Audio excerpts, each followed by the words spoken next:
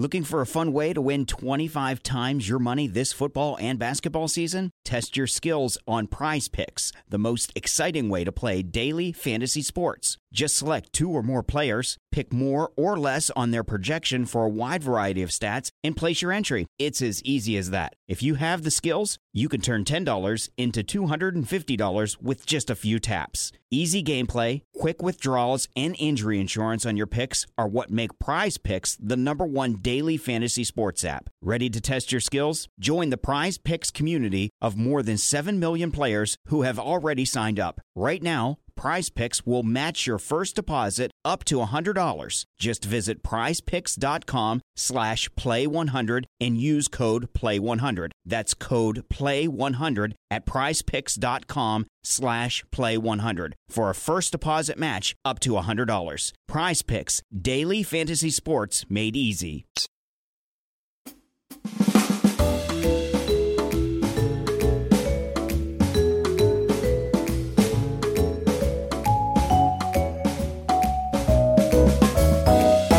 Hello and welcome to another Wagon Wheel with your host, Jared Kimber. That is my name, and I've remembered to say it today. Thank you to everyone who helped support this podcast / live Spotify chat / YouTube video when we put them up, especially Manscaped. You can get 20% off and free worldwide shipping when you put in the code REDINK, all one word, and then you can tend to your groin. Who wouldn't want to do that? Shave it up, make it all nice, do all the things that you need to do, and good for you, 20% off, free worldwide shipping, all that sort of stuff. Big thanks to Bodyline t-shirts as well, but also to everyone who's been supporting us on Buy Me a Coffee and also on Patreon. And of course, if you're a first-class member and above, you can get your questions asked first on this here podcast. So let us have a look at what we have here. Graham says, I've heard you say a few times that finger spinners should develop a knuckleball. Do you think wrist spinners should be doing the same? The reason I say finger spinners specifically, Graham, is because finger spinners have long fingers. And in order to be able to bowl the knuckleball, normally you need long fingers. So I would think it is a ball more suited to them. Also, the first person that we saw really bowl the knuckleball is non-seam bowler, is Sunil Narayan. And he's a off spinner. I don't have a problem with everyone. I think most seamers should try it, and certainly wrist spinners should try it as well. But I would have thought that it suits I would have thought that it suits what off spinners are doing a little bit more, and it would be harder to hide for a leg spinner than an off spinner would be my guess. So with that in mind, I think it probably suits off spin more than leg spin. But yeah, I think I just don't understand it. It seems like a really good ball to me, and a very good way of getting the batters out of their shape in limited overs cricket. And I certainly think more people should be doing that. Christopher says, could the pace playing pandemic translate into ODI cricket, or is the ball not good enough? Feels like we've had a few lower scores recently and was wondering whether the global average has lowered in the past few years. It certainly hasn't lowered. In fact, I did a podcast about this. It's the first time in history that the one-day average is higher than the test average. T20 average has gone up as well. That said, I kind of feel recently we've seen a couple of low-scoring ODIs, whether that's anything coming or not, I don't know. But what I would say with that is that as far as these things go, you have, it would need to be a lot more. But the India-West Indies second ODI, which I covered for TalkSport, saw more wobble ball bowled in that than I have seen in a long time. Now, I do think that particular pitch suited it. So sometimes that can be a factor. But since they have made the white ball a little bit, reinforced it, and Kookaburra made all their balls a little bit better, maybe it could happen in white ball cricket as well. I wouldn't have thought it was about to happen. It's funny how much of this is not accidental, but, kind of accidental. Like white ball cricket is white ball cricket because the white ball is just much easier to bash around than the red ball, right? So there is a big part of it that does lean that way. James says, why do bowlers, generally speaking, change pace far less than baseball pitchers? Baseball pitchers don't have a surface, I think, is probably one reason.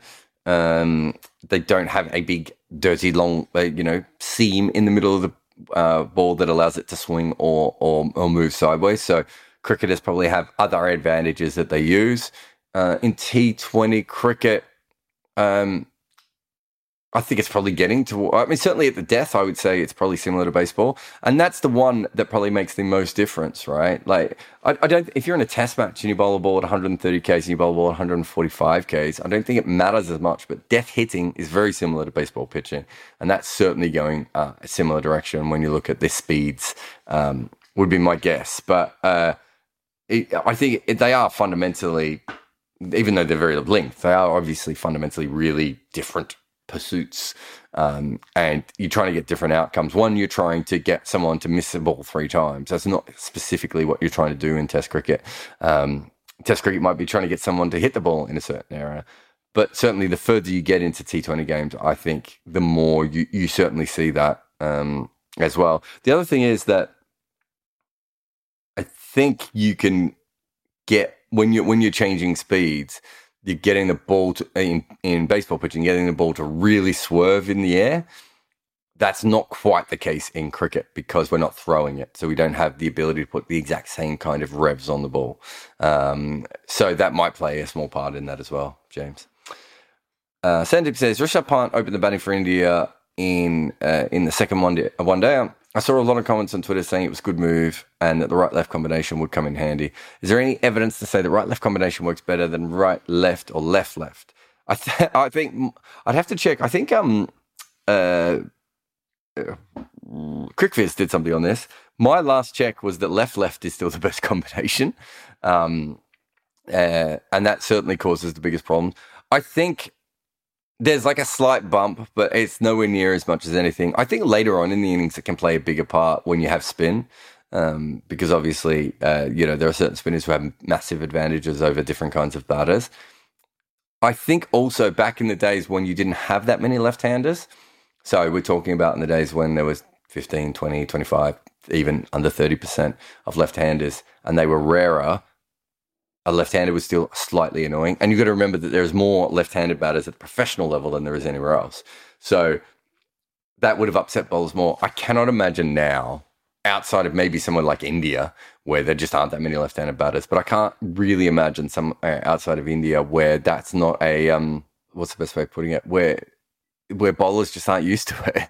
So, look, there probably is a small advantage, but I've looked into it and, Sandeep, as far as I'm concerned, it's certainly not the advantage that we think. But left, my memory was the best advantage to have. But in the middle of T20s, when you're looking for matchups and you're looking for, a little bit of a bump, then it can be quite handy.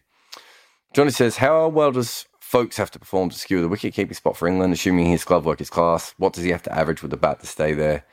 Does he stay even with 26? Well, he might stay with 26 at the moment. Look, I think because of Bairstow, they're probably going to want him to be a significantly better batter than Bairstow. I would have thought that would be what they were looking for. Butler, I don't know if Butler's going to play that much more in the future. So, but either way, they're probably going to want him to be able to show he's at least at Butler or Bairstow's level because they know what those guys can do. That might change if Bairstow just starts to make a lot of runs as a batter, but my guess is Bairstow's never going to average much more than 36, 37 with a bat, so he's always going to be not in and out, but certainly not always an undroppable force. They don't trust Folks' batting in the same way they do Butler's and Bairstow's, partly because if you have a look at Butler and Bairstow's career, they bat quite high for their first-class teams as well. Well, sorry, higher. Butler's batted at 5 in a test match. I don't think they'd ever bat Folks at 5 in a test match unless some sort of weird England 7 all-rounder team or something like that. There is a thought that he's a bit more of a limited batter, and we've seen the best of him at test level already. And I think that is something that maybe if you've only seen him play a little bit at test cricket, you might not, or it might not be an automatic thought. But certainly for people who've seen a lot of him batting, they don't rate him in the same area as Bairstow or Butler. So if he could manage to be a handy number 7 and average around 30, he might be able to keep himself in the team with that. But it's a really interesting question because they're so bad at batting in every other position, right? So it's tricky. I've heard you ask before which players from the past would have done best in modern cricket, T20 fireworks and all. Which current cricketers do you think would have performed best in the WG Grace era, cow dung on the pitch and all? Well, they all would have done pretty well. I mean, if you put Norkia. If you put Darren Stevens into that era, he'd probably be too fast for the guys back in those days. And the amount of revs that modern spinners get on the ball would probably confuse them. So I think they'd all do pretty well. If you're looking at the batters, I think the batters that would have done the best would be someone like Rahul Dravid or Kane Williamson, because they play the ball very, very late, and they watch the ball on the bat probably. Well, it seems anyway, they watch the ball on the bat more. And in those days, that's what it was about. It's a different game than it was back then.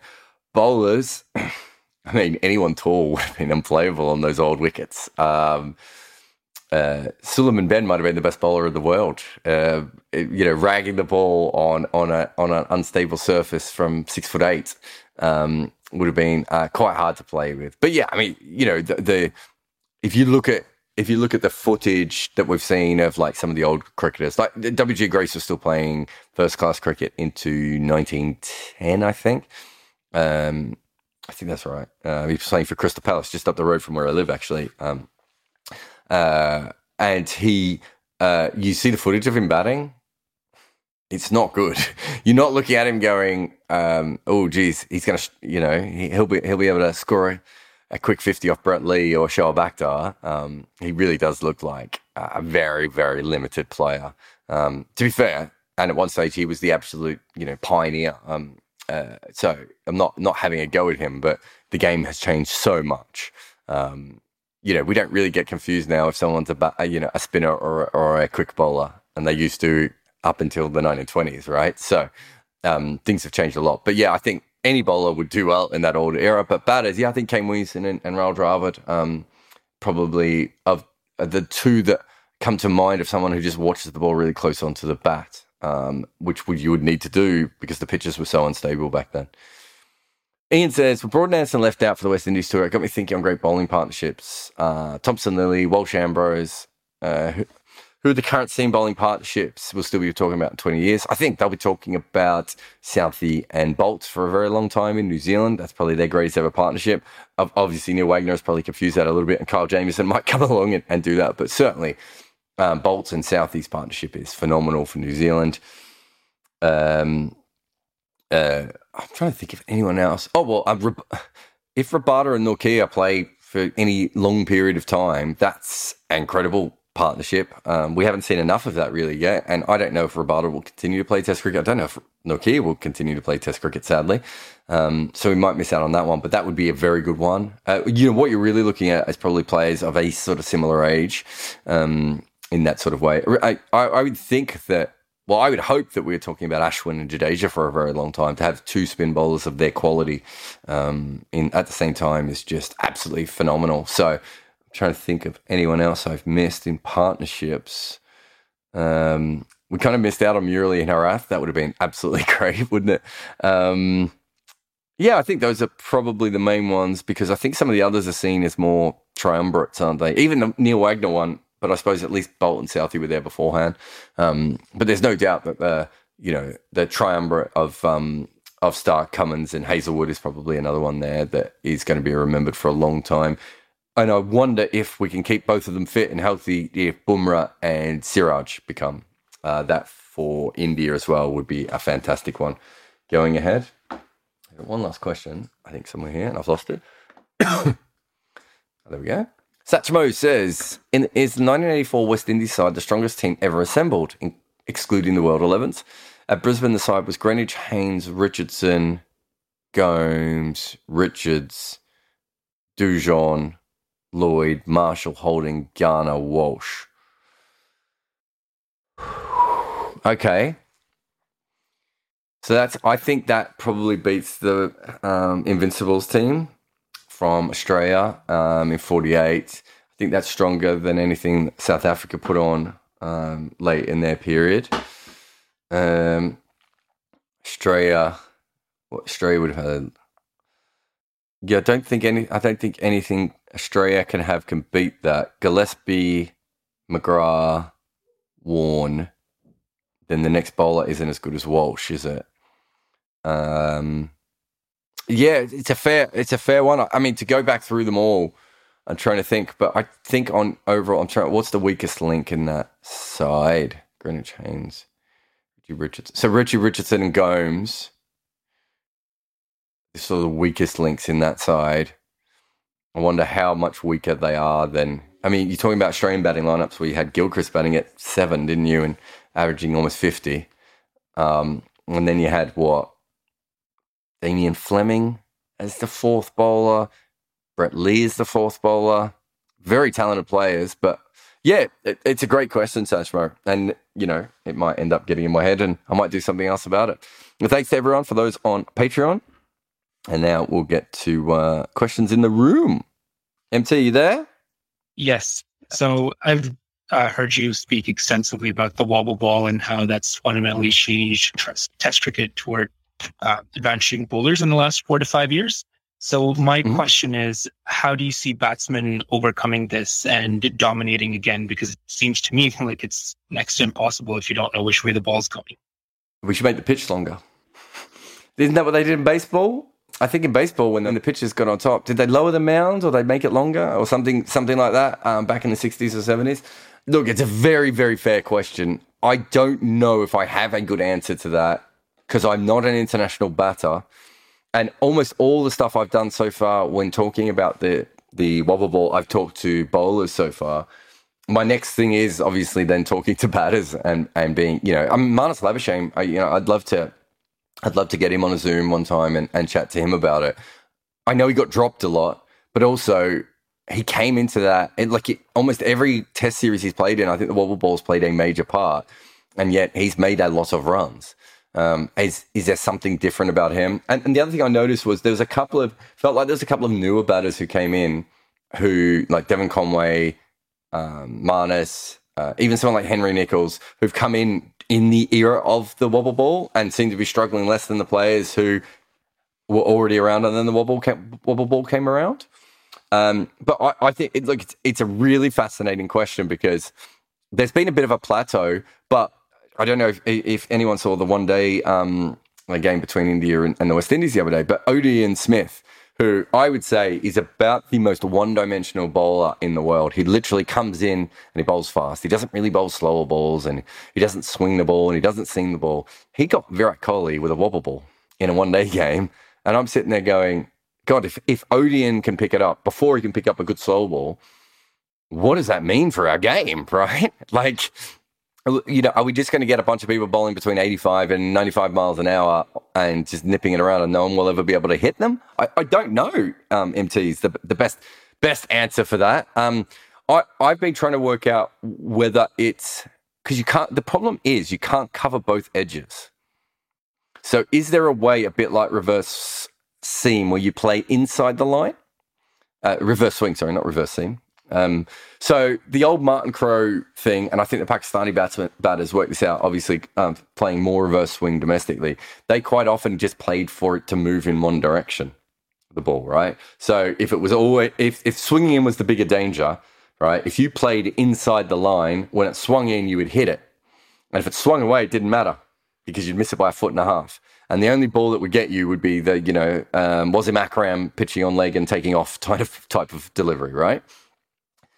I wonder if there's a way of playing inside the line and making sure that you don't get bowled or LBW and that you just play and miss a lot outside off stump.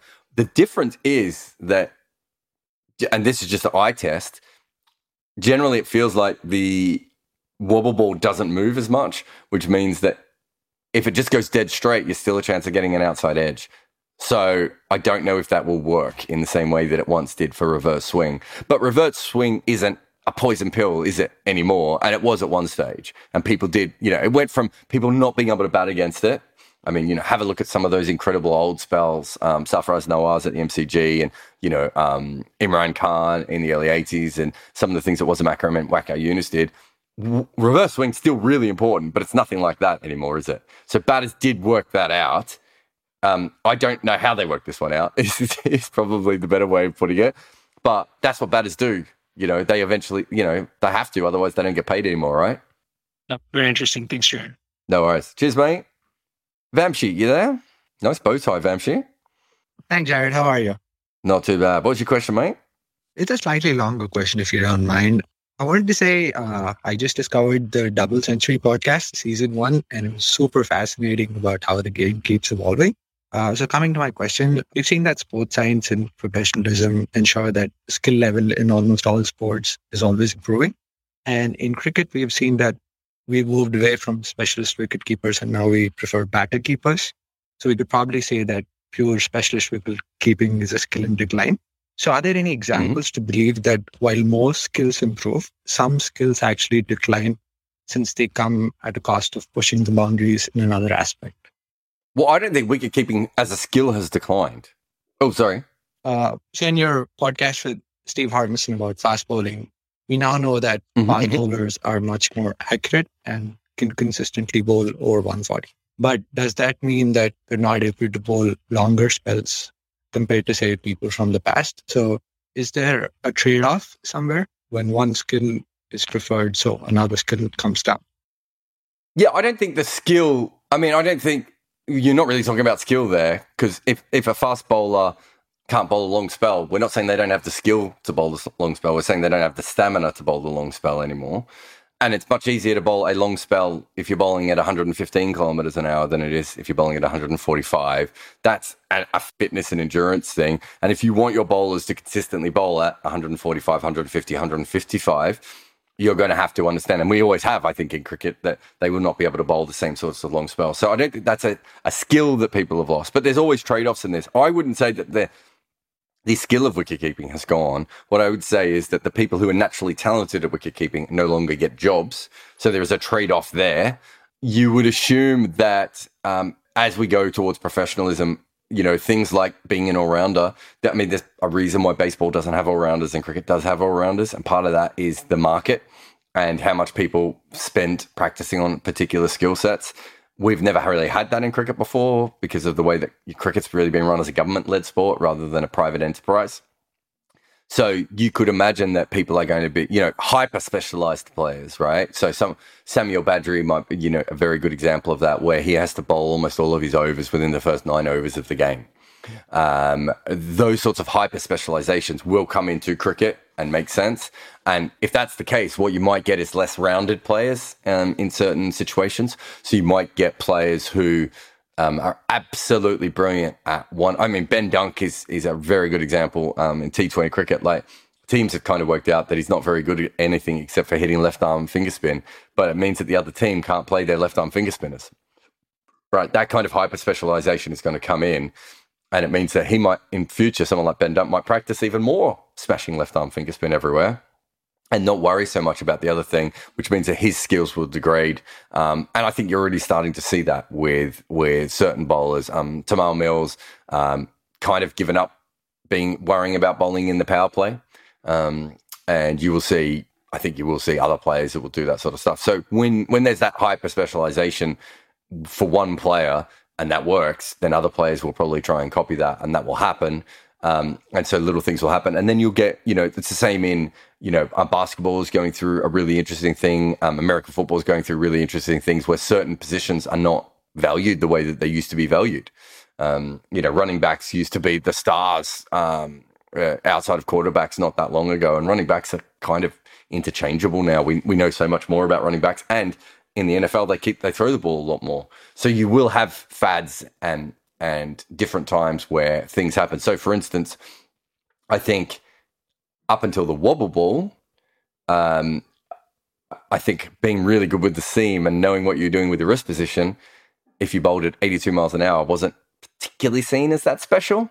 And now, those sorts of bowlers maybe are going to be, Ollie Robinson is a really interesting bowler in that he might be valued more. So we go through different fads and different things. And I think watching other sports and watching cricket, a lot of it comes to what you will pay for, right? So the more that people will pay for, people seem to gravitate towards, filling those kinds of roles. And or what you pick. And I suppose one of the best ones with that is before Bruce Reid and Wazam Akram, no one bowled left arm seam in international cricket. It just didn't exist. There was almost none of it, right? And then once teams started picking very average left arm seamers, they all get pushed up into that environment. And now we've probably got to the point where I've just done the IPL you have a look at the IPL list of left arm seamers. It's actually kind of disappointing list. The bowler, I know Sam Curran and Mitchell Stark aren't on it, and they would obviously change it a little bit. But you look at it, and it's like, so I've ranked them as Natarajan, Trent Bolt, Mustafizur Rahman, Arshdeep Singh, and Sakaria as my top. What's that, 5? I mean, Arshdeep, he took a lot of wickets last year, but I wouldn't trust him to bowl, and he could have a terrible regression this year. Sakaria, I think, might have even got dropped midway through, or certainly struggled. Natarajan hasn't played that much cricket. Rahman has a dodgy arm, and we don't know if he'll be able to keep up what he's doing. We had that, everyone pushed left armers, and we have a lot of left armers, and we probably have a lot of very talented right armers who have not got a lot of work because they've been overlooked for left armers, who they're probably more talented than.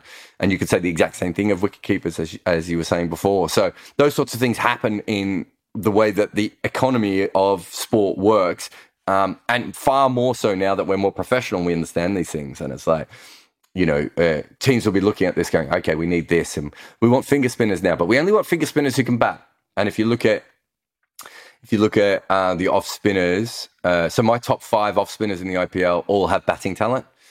And let's have a look at my bowlers. My left arm finger spinners, the top 3 all have batting talent, right? Whereas in the leg spinners, we're not worrying about that, right? The top 5 leg spinners, I think only Rashid Khan can hit a little bit, right? So we put different values on these players, but we always have in cricket. Like that's if you look at South Africa always wanted a spinner in their side, and England's probably another one. Always wanted spinners in their side, but they wanted spinners who could bat a bit, right? Who could be handy number 8s and hold up an end, right? So we've always had those sorts of trade-offs. And, the West Indies liked keepers who could bat a little bit more. Even though they had fantastic specialist wicket keepers, they kept moving. They were moving towards keepers who could bat way before anyone else was, because that was something that they saw in their game. So I think those sorts of things happen a lot. It's probably fair to say. Great. Thanks, Jared. No worries. Thanks for your question. Who have we got next here? Ollie.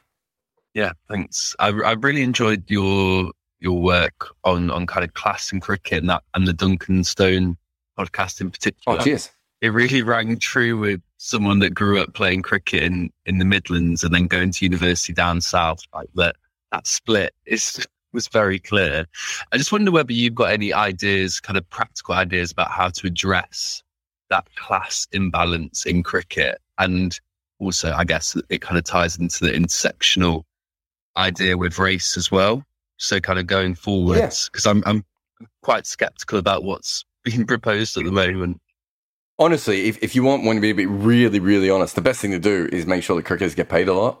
And there's a lot of cricketers get paid a lot. So, county, I don't know what the county pay scale is, but there aren't that many players on more than $100,000 to $150,000 a year, which is very good money, obviously, in the UK.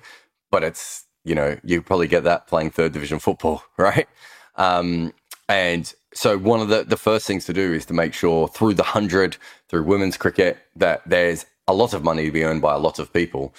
Because I think then naturally things change. I think you saw that in the IPL, for instance, that a lot of people then went, oh, there's a real career here. And I've seen it in Australian cricket as well.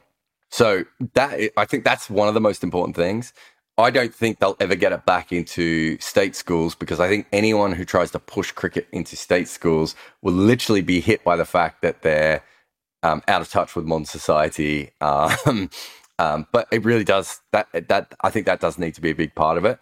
And the other thing is that it's about who all these counties and who the ECB hire, right? It really is from all the way up, all the different staff, everyone who's involved. If you keep hiring people from the same socioeconomic background, with the same skin color, with the same sexuality, they're going to keep hiring those people themselves. So I really think for English cricket, that is all a big part of it. The other one is that, English cricket being consistently successful again and being marketed a lot better. The 100 marketed cricket so much better than English cricket has. I mean, England had the number 1 test team in the world.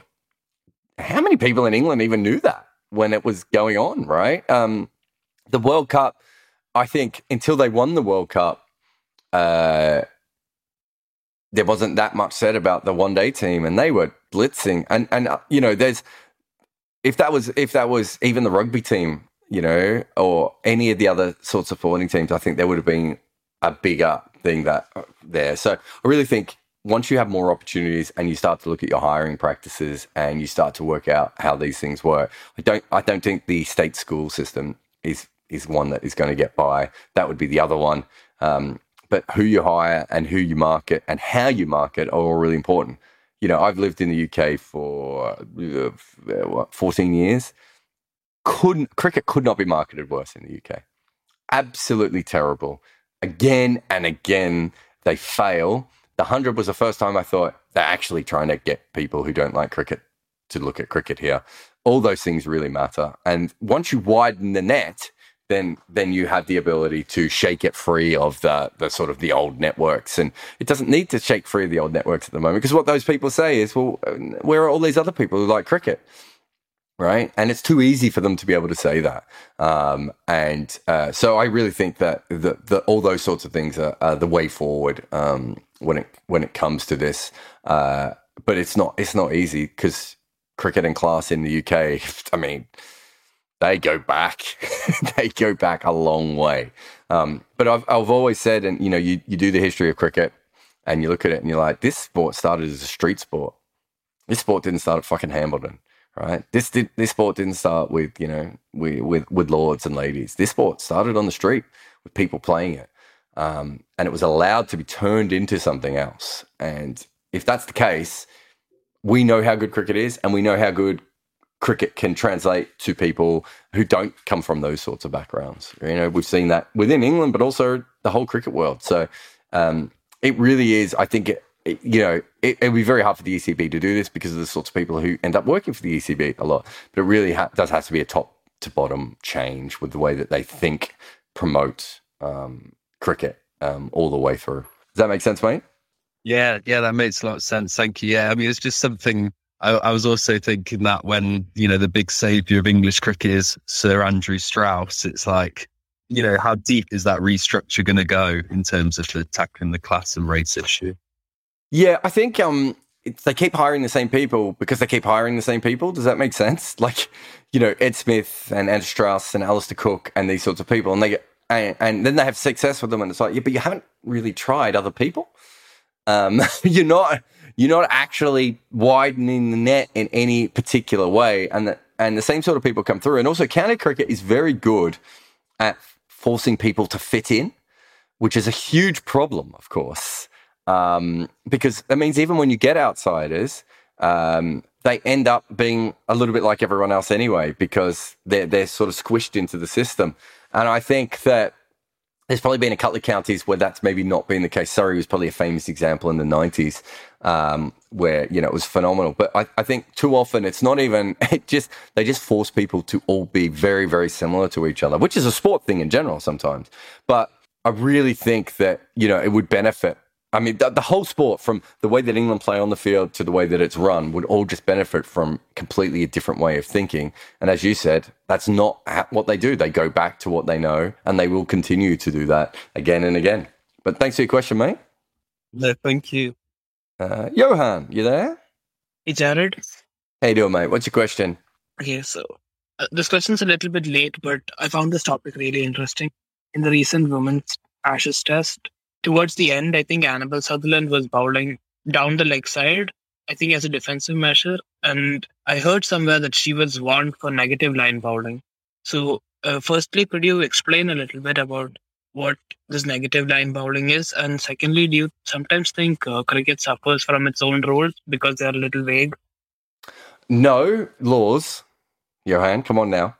No, it's not. I don't think it's a vague law. I think if we didn't have it, you'd have a lot of teams bowling down leg side on purpose, and it would be shit cricket, and no one would want to watch it. I don't know if you've ever seen a test match where that has happened before, but I have, and first-class games, and it's terrible. The law is in place when you are purposely bowling down the leg side not threatening the stumps, and also not trying to get a dismissal. The best case scenario, the worst case scenario is an off spinner bowling outside leg stump over and over again down the leg side because the other team's trying to score it 6 runs and over. and you're trying to stop them from being able to hit boundaries again and again. It's terrible to watch. No one wants to see it. So they brought laws in to bring it in. So essentially, I'm trying to think, did it happen in the New Zealand-India test match? Was Will Somerville maybe warned for it? And it really isn't very good cricket. And so that's why we have it. When you say vague, I mean, I don't think it's particularly vague if you look up the laws. I think it's quite specific the way that's been written. Most of the laws are written quite well. It's just that most cricket fans don't know what they are or what the details are of them. That's why people say they're vague, right? So I think in this particular case, it's a rule there to stop negative, boring cricket because we don't want to watch it. And realistically, that's the right reason to have a law or a playing condition in a sport, is if you want to make it better for people to watch and more engaging. And I can promise you, if you've ever seen this, I'm trying to think of a major test match where this happened. Did Zimbabwe do it to England perhaps once? But if you've ever seen it in a test match, it's terrible. And so you should be at least trying to dismiss it. And umpires are within their right to say, you are bowling this line to completely stop this person to be able to play proper cricket shots. And as such, you've been warned. And if you do it again, et cetera, et cetera. So I think it's probably fairly fair. I didn't see Annabelle Sutherland do it. It's very rare that happens with seam bowlers. It's usually a thing that spinners try and do to negate someone who's on fire. And there are defensive methods that you can try that still keep wickets in play. So it's not like, we're stopping defensive bowling. We're stopping a form of bowling. But to be honest, that form of bowling was an attacking form of bowling at one stage. And we changed the game then because no one wants to see someone facing 25 balls down the leg side in a row. So we've put two laws in place. The first law was only having two fielders behind square on the leg side.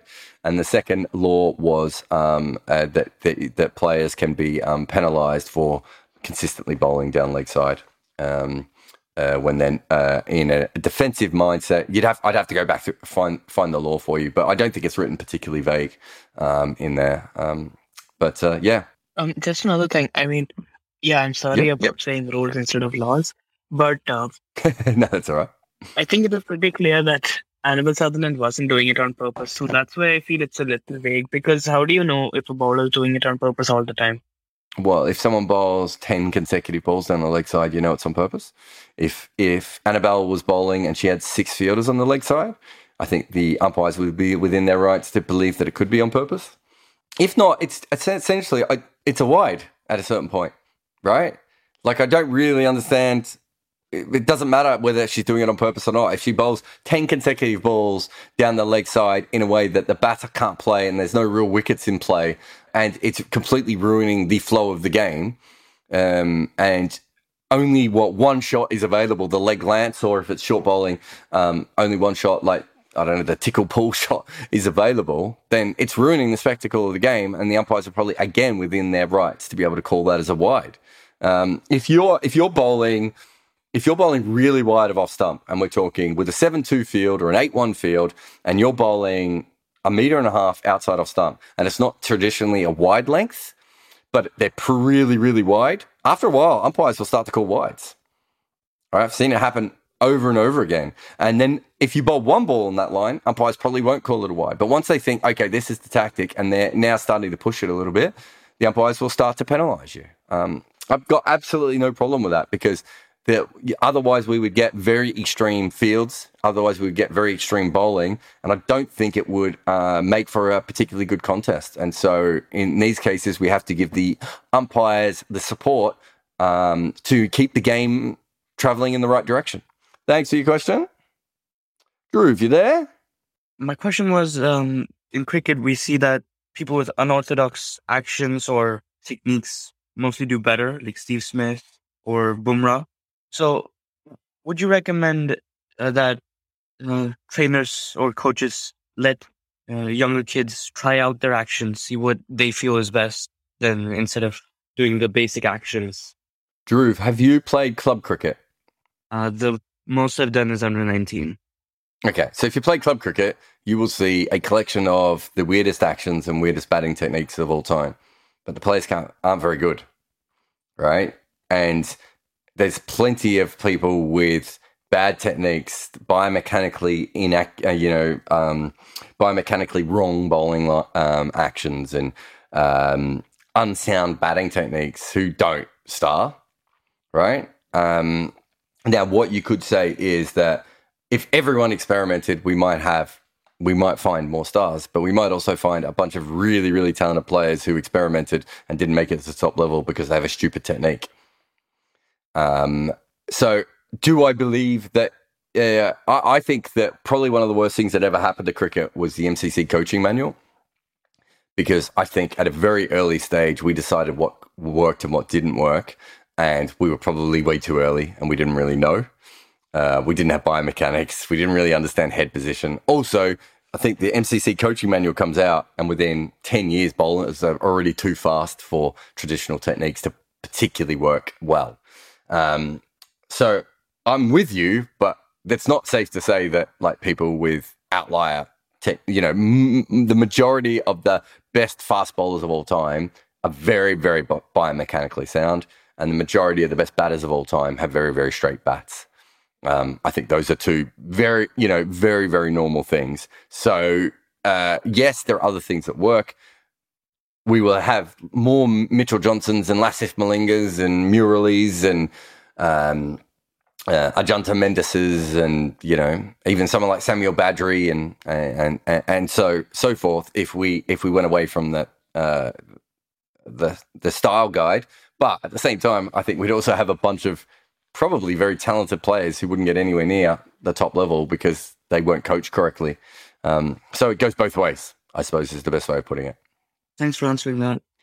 That's all right. In fact, I'm just going to follow up, mate. Sorry, I've already removed you, but it's a bit like being a musician at a certain point. So if you want to be remembered forever, you're probably going to have to do music in a different way, right? Like you're going to have to experiment, come up with a new style, do something, meld two styles together, whatever it is, do something that no other musician's done before.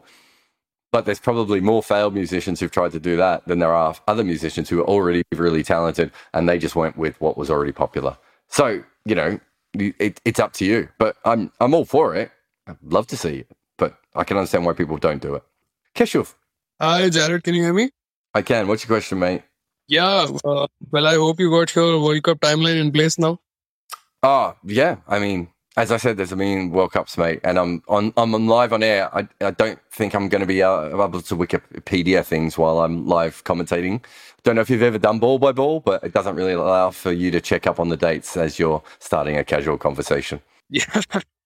Sorry about that. But my question is actually related to commentary because I prefer listening to TalkSport over what we get in India here because for this reason. So I heard you during West Indies versus England T20s and now India versus West Indies. So I saw that, your role here is more of a full-fledged commentary. And in that one, it was more of a, statistics based and, you were coming in and giving a lot of input. So which role do you enjoy more, like calling the game full throttle or the other one, like, the more Andy Zaltzman kind of a role that you did in earlier? Yeah, it's more to do with the team size as much as anything. So in England, because it's England series, TalkSport are an English radio station, so they have more people. And so we have the ability to have someone in my kind of that sort of statistical / analysis kind of role that I do there. Whereas obviously when we're doing the overseas tours, we don't have as many people. So, I get called in to commentate there.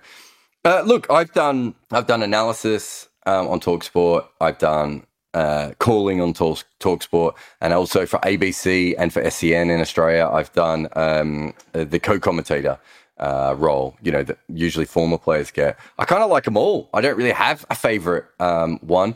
Ball by ball is really intense. Once you get good at it and you understand what your filler content is, so you understand the moments when you've got nothing to ask the person sitting next to you and you can still talk without and fill the air. It's really not, I want to say easy because that's not an easy thing to learn. But once you've done that, it becomes almost instinctual and automatic. Doing the analysis stuff's really cool because, like, if I don't have anything to say for an hour and a half, they're just like, well, don't say anything. Like, say something when you have something to say. So it means I probably sound more wise on that one because I'm only talking when I've got something in my mind that, I've spent time researching or that really interests me. And the co-coms one is really interesting as well, because I don't have to worry about forcing the conversation forward. I don't have to worry about saying the scorecard. So when you're doing commentary, you have to worry about, the score, what radio station you work for, introducing your hosts, calling the ball correctly. All these sorts of things are going through your head when you're doing.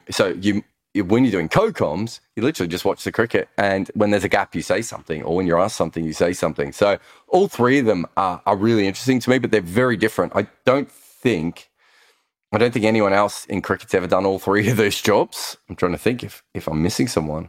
I can't think of anyone else who's done all three. Well, Zoltzman doesn't do ball-by-ball commentary. He doesn't do ball-by-ball commentary. So I think he's done a little bit of co-commentary in his time. But as far as I'm aware, other than maybe he might have done some on Test Match Sofa back in the day when we all did it, but certainly as a professional, Andy's never called ball-by-ball that I'm aware of. It's really rare to do what I do. And I suppose it's just different broadcasters see me in different ways. So in Australia, I suppose being an Australian voice, I brought something different to the broadcast than the former players did. So they went with that thing. And then, originally, Test Match Sofa, but then going into TalkSport, when they had the IPL coverage, I was quite handy for them to have on the IPL coverage because of the ability to, because I followed the tournament a lot more than other people in the UK did. And then when we got to the England rights, they wanted to make the team bigger, and they wanted that position filled. And they probably thought of me because of all the analysis stuff I've done. So the ability to sort of go between those three roles it's not a very natural thing, but I suppose my career is not a very natural thing. So more often than not, you become, if you look at someone like Ebony Rainsford Brent, she's just like, I'm going to be the co-coms person, right? And you look at someone like Adam Collins, and he's going to be the commentator. So that's what most people do that. But I kind of get asked to do everything, and I'll do almost anything for money. Yeah, and it's kind of like, this musician reference you just gave, it kind of applies here too, because we have to do something different. For example, the banter I heard yesterday, one I can remember is you said, let's welcome back the best death bowler in the world and Hami to the commentary now. So that was fun. Just quickly, a cricket-related one. Have we seen the end of Broad and Anderson? And if not, do you see them playing next summer together in any game? Have we seen the end of them? No. Have we seen the end of one of them? Maybe, but I don't think we're seeing the end of both of them. Whether they'll bowl together in a game, though, I'd be highly doubtful. But thanks for your questions. Oh, is that Siddharth? Yeah, that's me. Oh, beautiful. I can hear you. Yeah, go ahead. Yeah. So my first question is that, so I read this piece by ESPN Cricinfo in which it was talking about the greatest ODI bowlers of all time. And in some ways, I thought that it's a really hard thing to measure, like compared to Test matches, because obviously Test matches, it's a bit easier because on different surfaces, you can see how spinners react to different surfaces and how fast bowlers react to different surfaces. But in ODIs, there are death bowlers, there have been obviously spinners bowling the middle overs and so on. So they rated Glenn McGrath as their best, and I don't have any beef with that. That seems pretty standard. He's the most accurate bowler to play the game. So that's my first question, how accurate that study was. And then the second question is, I didn't see. I should say, Siddharth. Sorry, I'll do the first one, and then you can follow up.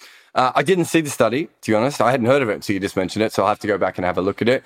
Myself and Jonas, a couple of years ago, he has his runs above average metric, and I think Glenn McGrath came out of that on top as the best one-day bowler of all time. I think Joel Garner might have been second. So it doesn't surprise me that Glenn McGrath comes out on top. But I think you're underestimating test bowlers as well. I think there's more roles in test bowling. Like, for instance, Joel Garner, who I've just mentioned, is arguably the greatest first change or first and second change seam bowler of all time. And he averaged, 20.8 or something in test match cricket without using the new ball that often. So you certainly have those positions in test cricket as well. And those numbers, everything is all those sorts of different things. Also, then you've got a seam bowler from Asia is going to have an inflated average over someone else. So I think all those things come into test bowling averages just as much as they do into ODI averages or records or who is the best. But for what his economy was compared to other players in his era, considering he was a death bowler as well, and the amount of wickets he got, I think Glenn McGrath is probably the greatest one-day bowler we've ever seen, with probably Joel Garner very, very close behind him. Yeah, can I ask a second question now? Yeah, go ahead. Yeah. So my second question is that I have heard the Pat Cummins conference yesterday, and I think first of all, he managed it pretty well. But there was one sentence in it that made me chuckle a bit, which was when he said, Justin Langer, he has taught us how to wear a baggy green cap in the last 4 years. And he said it with a bit of an eye roll from what I could gather.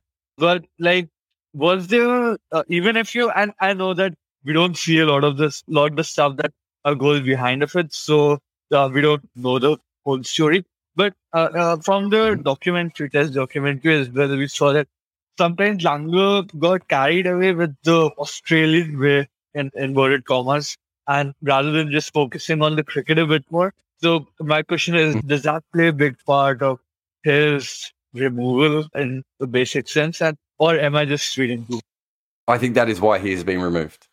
All the nonsense that former players have come out and said.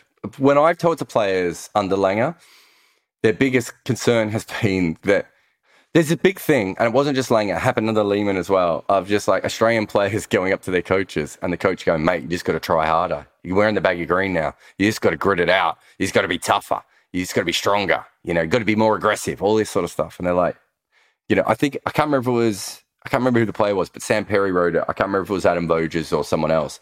But that speech was given before Langer by Darren Lehman. And I think it was Adam Voges. It might have been Ed Cowan. It was one of them anyway. Sort of put their hand up and went, yeah, that's all great. I'm having technical problems with my cover drive, though. Can you help me out?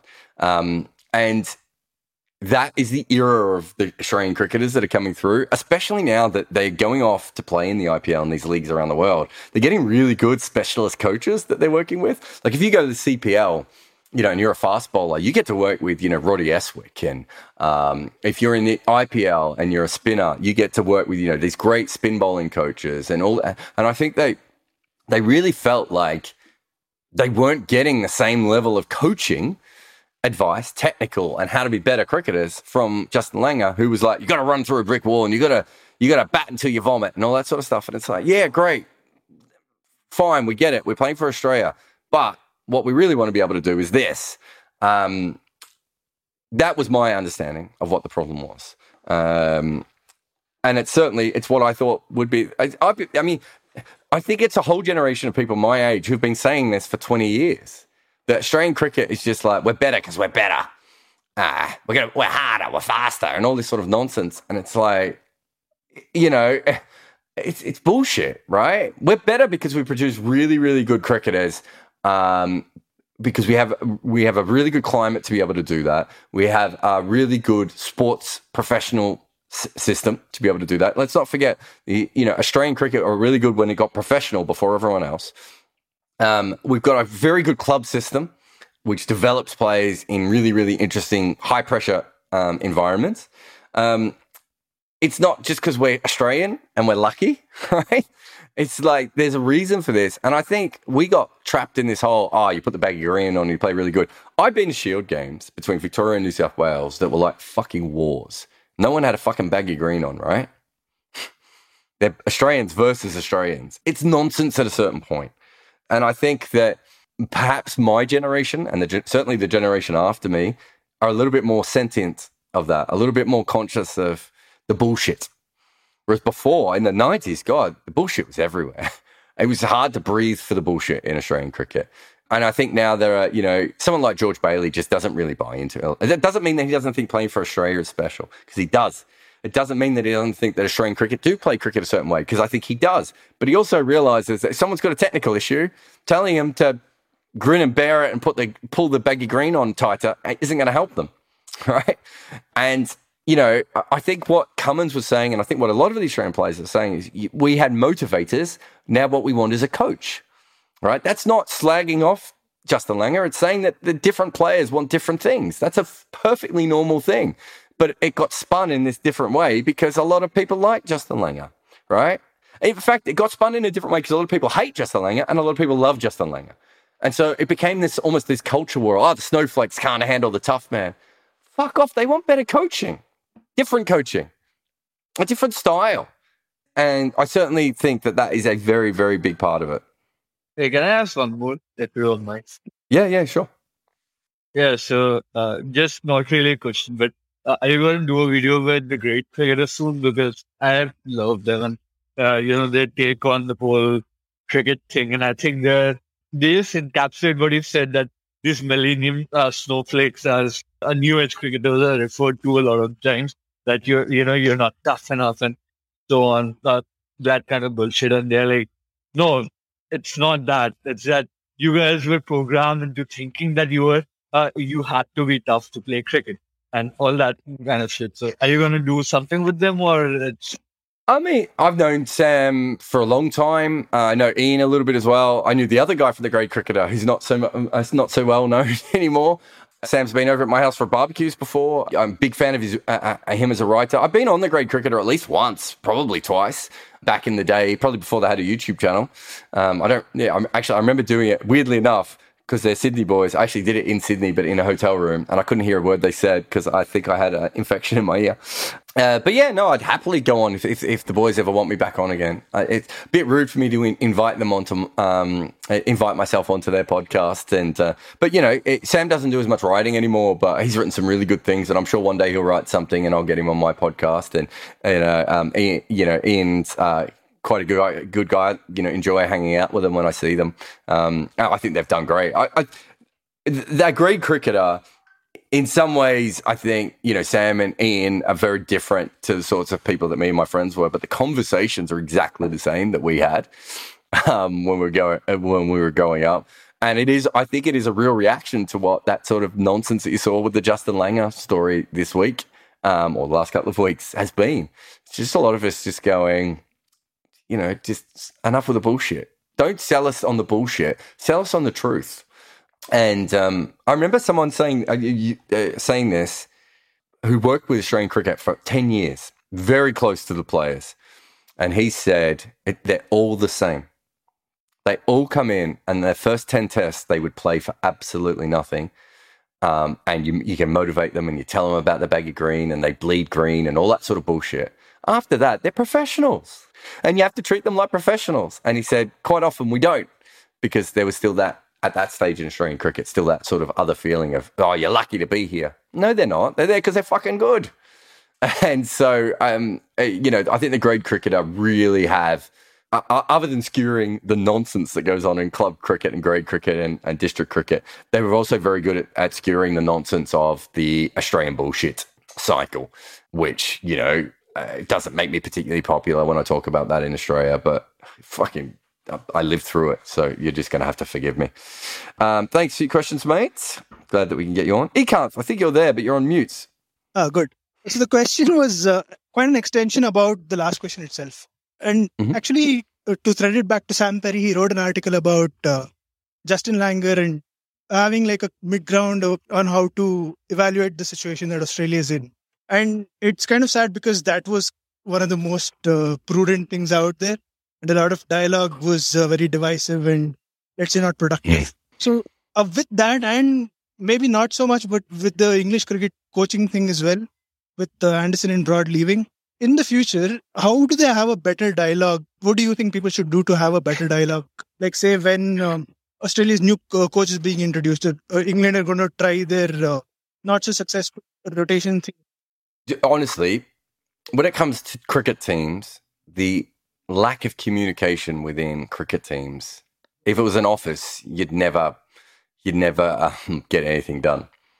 Like, they are, the way that cricket teams are run is still so poor. The rest and rotate. Have a look at the England thing. Like, they were supposed to be releasing that team at 5 p.m. Oh no, sorry. I think they released the team at 4 p.m. There was supposed to be a statement at 5 p.m. and there was a statement at 6 p.m. My guess is that second one was moved back because Broad and Anderson were only just told, whereas actually they should have been told days in advance. So the way that cricket teams do these things are still really poor. I remember Mitchell Johnson, was it 10, 11 Ashes? Like he played in the Gabba, got left out. We were told he was rested for Adelaide. And then at Wacker, he took a bunch of wickets, did the press conference. And at the Wacker, he said, yeah, because I was dropped for the last game. It's like, what's the communication here? Like, there really is just a basic level that was quite poor. And I think you saw that with the Justin Langer and the players. I think Justin Langer probably didn't quite fit into the modern way of the players wanted to say what they wanted to say. That isn't them abusing Justin Langer. It isn't them saying that they wanted a new coach. Because I think for a lot of the time, I don't think they did specifically want a new coach. They wanted Justin Langer to do what they wanted Justin Langer to do. Which is different than, I certainly it was never said to me that they didn't want him, but it was just this lack of communication. And a lot of it comes from a lot of the coaches and a lot of the general managers and a lot of the selectors come from the old school, which is there was no communication. So quite often you'd listen to the radio to find out if you were getting picked, right? A journalist would call you up to tell you you'd been picked or been dropped. And we're moving from that to where we should be, which is a professional situation where, Anderson and Broad almost should have been part of the conversation. And they would have said, look, we want to play. And you would have sat down with them and you would have said, look, we understand that you want to play, but we know what Anderson and Broad can do. We believe that our backup bowlers can win this series. This is why we want you guys not to play. We still think there is a huge role for you guys going forward in English cricket. And on major tours, we certainly would want one or both of you playing. Or both of you in the squad. But we also think we're too dependent on you and you're not taking the amount of wickets on overseas tours that we need. And so we're going to look for other options here. My guess is that if they had that conversation, they had it at the last minute. And that's a terrible way of doing things. And I think it looked that way. And it almost always looks that way when England cricket do stuff. And have a look at what India with their captaincy nonsense and some of the stuff that went on with South Africa, and we're not at a very professional state with this sport at the moment. With Australia, like coming to the new coach, how do you think they should handle it so that there's no? I just think that the whole sport needs to take a step forward, and I think that professional sport is different than an office or a factory or a business in some ways, but the basic tenets of society still exist. And how there should be permanent feedback between players and coaches in both directions. The same way that if you're running a company, you want your employees to be giving you feedback on how you're running the company, but you also, as a boss, want to be able to give you feedback to your employees. As far as I'm aware, that doesn't seem to be really how any professional cricket team works. And it's like, well, why would you not listen to Pat Cummins? Why would you not listen to Steve Smith?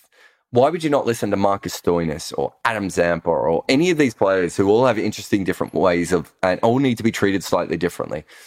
And I think that is a big missing part of professional sport. This idea that the coach is God, it's gone. This idea that the coach will yell at you until you play good, it's gone.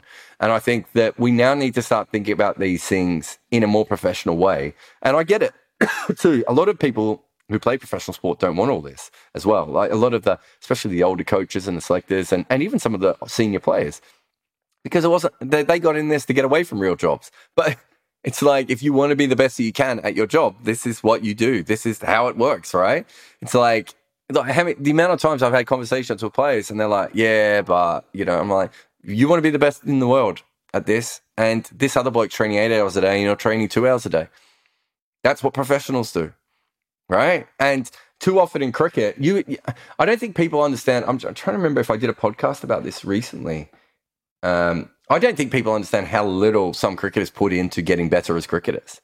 And the same with coaches and the same with selectors. And it's a real general malaise in cricket. And when Nathan Lehman told me once that if you bring players in for a 1 hour meeting, they think that's their job for the day. My wife is looking after our kids for the second half of the day so I can do this podcast. She's probably already done 8 hours of meetings before that, right? Anyone who's seen my schedule will know podcast meeting, over and over and over again. And that's what this is, and that's how you get better at these things. And these sorts of open dialogues help coaches get better at their jobs. They help selectors get better. And I think at the moment, it's still that sort of hand of God role within cricket. And I do think there's a problem there. Thanks for your question, though, mate. And questions. Last two. Joseph, Matthew. Hello. How you doing? What's your question? So my question was, how do you think the relationship between players can be professional? I mean, they share so many intense moments together. So do you think they can be professional? I understand you like, Joseph, you ever worked in a sales team? Have you ever worked in making a film? Have you ever worked in a car parking garage where it's high? I mean, I've worked in many places where it's high pressure and you have to do things and you become a team and you end up your own thing. Let's stop pretending these people aren't doing jobs. They're doing jobs and they have a team and it's going to be a different relationship than other people. But to say that they're not professionals and they're not doing a job is not true. Every cricketer in the world is bound by, their local, work, health, safety regulations and all those sorts of things, right? Sexual harassment places, racism conduct. It's a job, mate. They get paid to do a job. They're under contract law. I don't know what you're thinking is different with them than anyone else. I am saying, won't it be a little more meaty and friendship, relationship between players? Yeah, but that's the same in any job. Do you work a job or are you a student? No, never. I have never worked. Well, any job that you have, you're friends with certain people. They might be your colleague, might be the person that you're working beside and that you're very friendly with, but they might also be the person who is coming for your position, or your job, or your sales, or whatever. That's absolutely the same in all these jobs. There are different things about this job. Like, for instance, there's the public pressure, which is really interesting. There's also the fact that you're probably only going to have a 15-year career at most, which is really, really interesting, again. And you're going to have to get a whole new career of which you're probably not going to be trained for at the back end of it. But, mate, it's a job. They can't sexually harass each other because there are workplace guidelines in their job that say they can't do that, right? They can't say racist things to each other because there are workplace guidelines that say that you are not allowed to do that. It is a job. Do such things happen in a cricket team? I mean, there are people who achieve so much, yet they do have such thinkings. What are you saying? Do they sexually harass each other and do they say racist things? Yeah, do they say such cricketers have any such things? Of course. They're humans. If you can find me a group of humans that don't have a racist involved with them, then that's not a very large group of humans. If you find me a group of humans that don't say something sexually inappropriate to another human being, again, it's a very small group of humans you're talking about here. That's just normal. They're just humans.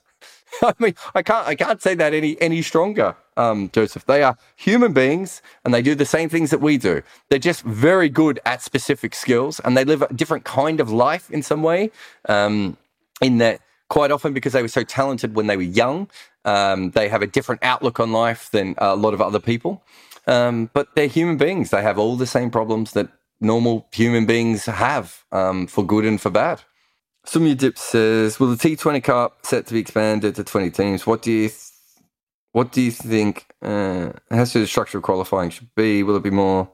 Yeah, I think eventually it will be probably more like football, in that it might be sort of continent-based sort of thing. I don't think in the short term they'll do that. I think while it's 20 teams, they'll probably make sure that it's still the best 20 teams if they can. But as we get bigger, I certainly think that we'll see that. But, they'll gerrymander it the same way they do in football to make sure they hit key marketplaces and make sure, the Asia will get extra teams, right, to make sure that all the subcontinental teams get in, including Nepal, if Nepal is giving the money and all those sorts of things. But, yeah, I think they will eventually, I think eventually outside of the top, 6 teams and the host, we'll see proper qualifying events and everything. It'd be great.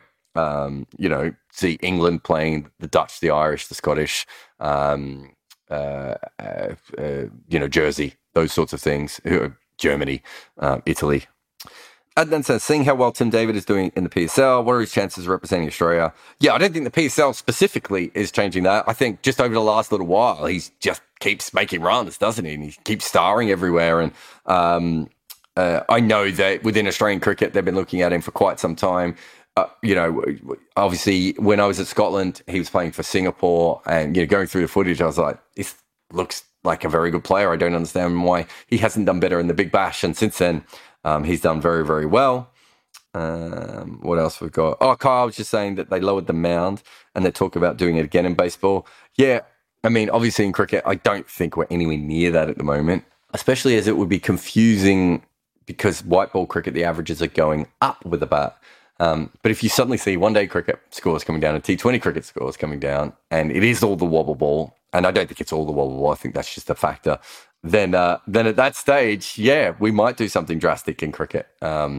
Because we might have to. We might make the balls, we might go back to the old Kookaburra balls because even if they were terrible and they got soft, at least people could hit them.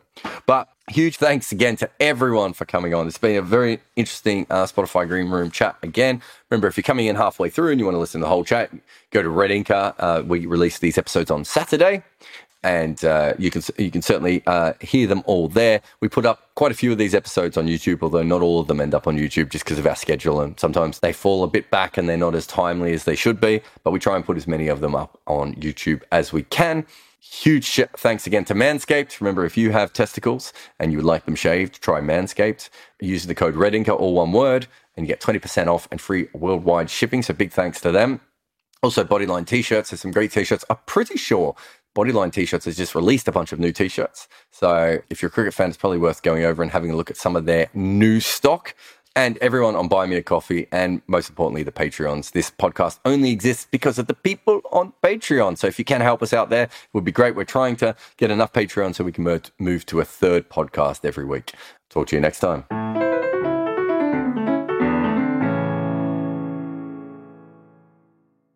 Sports Social Podcast Network.